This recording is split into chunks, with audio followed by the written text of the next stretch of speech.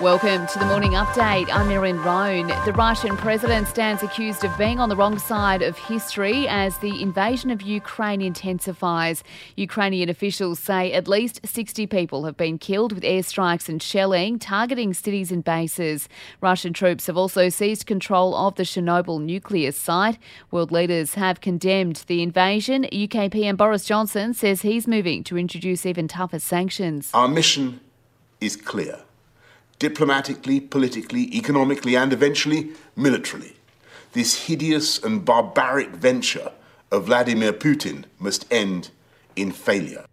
While Putin is defending the invasion, saying he had no choice. We had to do it because the risks were really serious for the whole existence of our country.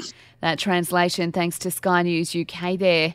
Australian cricket legend Rod Marsh is recovering in a Queensland hospital after suffering a heart attack. The 74-year-old former wicketkeeper was rushed to hospital in Bundaberg yesterday after he started experiencing symptoms. The rain is continuing across much of Australia's east. The floods have turned deadly with the body of a missing motorcyclist found in southeast Queensland. The 54-year-old was riding home from work in Gympie when he got stuck in floodwaters. The Queen has been forced to postpone more engagements thanks to mild COVID symptoms. Buckingham Palace says she will continue with light duties though.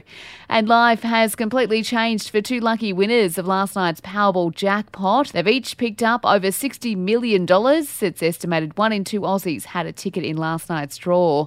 In sport, Nick Kyrgios has spoken publicly about his mental health struggles. The Aussie tennis star admits he was abusing alcohol during a pretty dark period in 2019. He's urging others to reach out for help if they need it.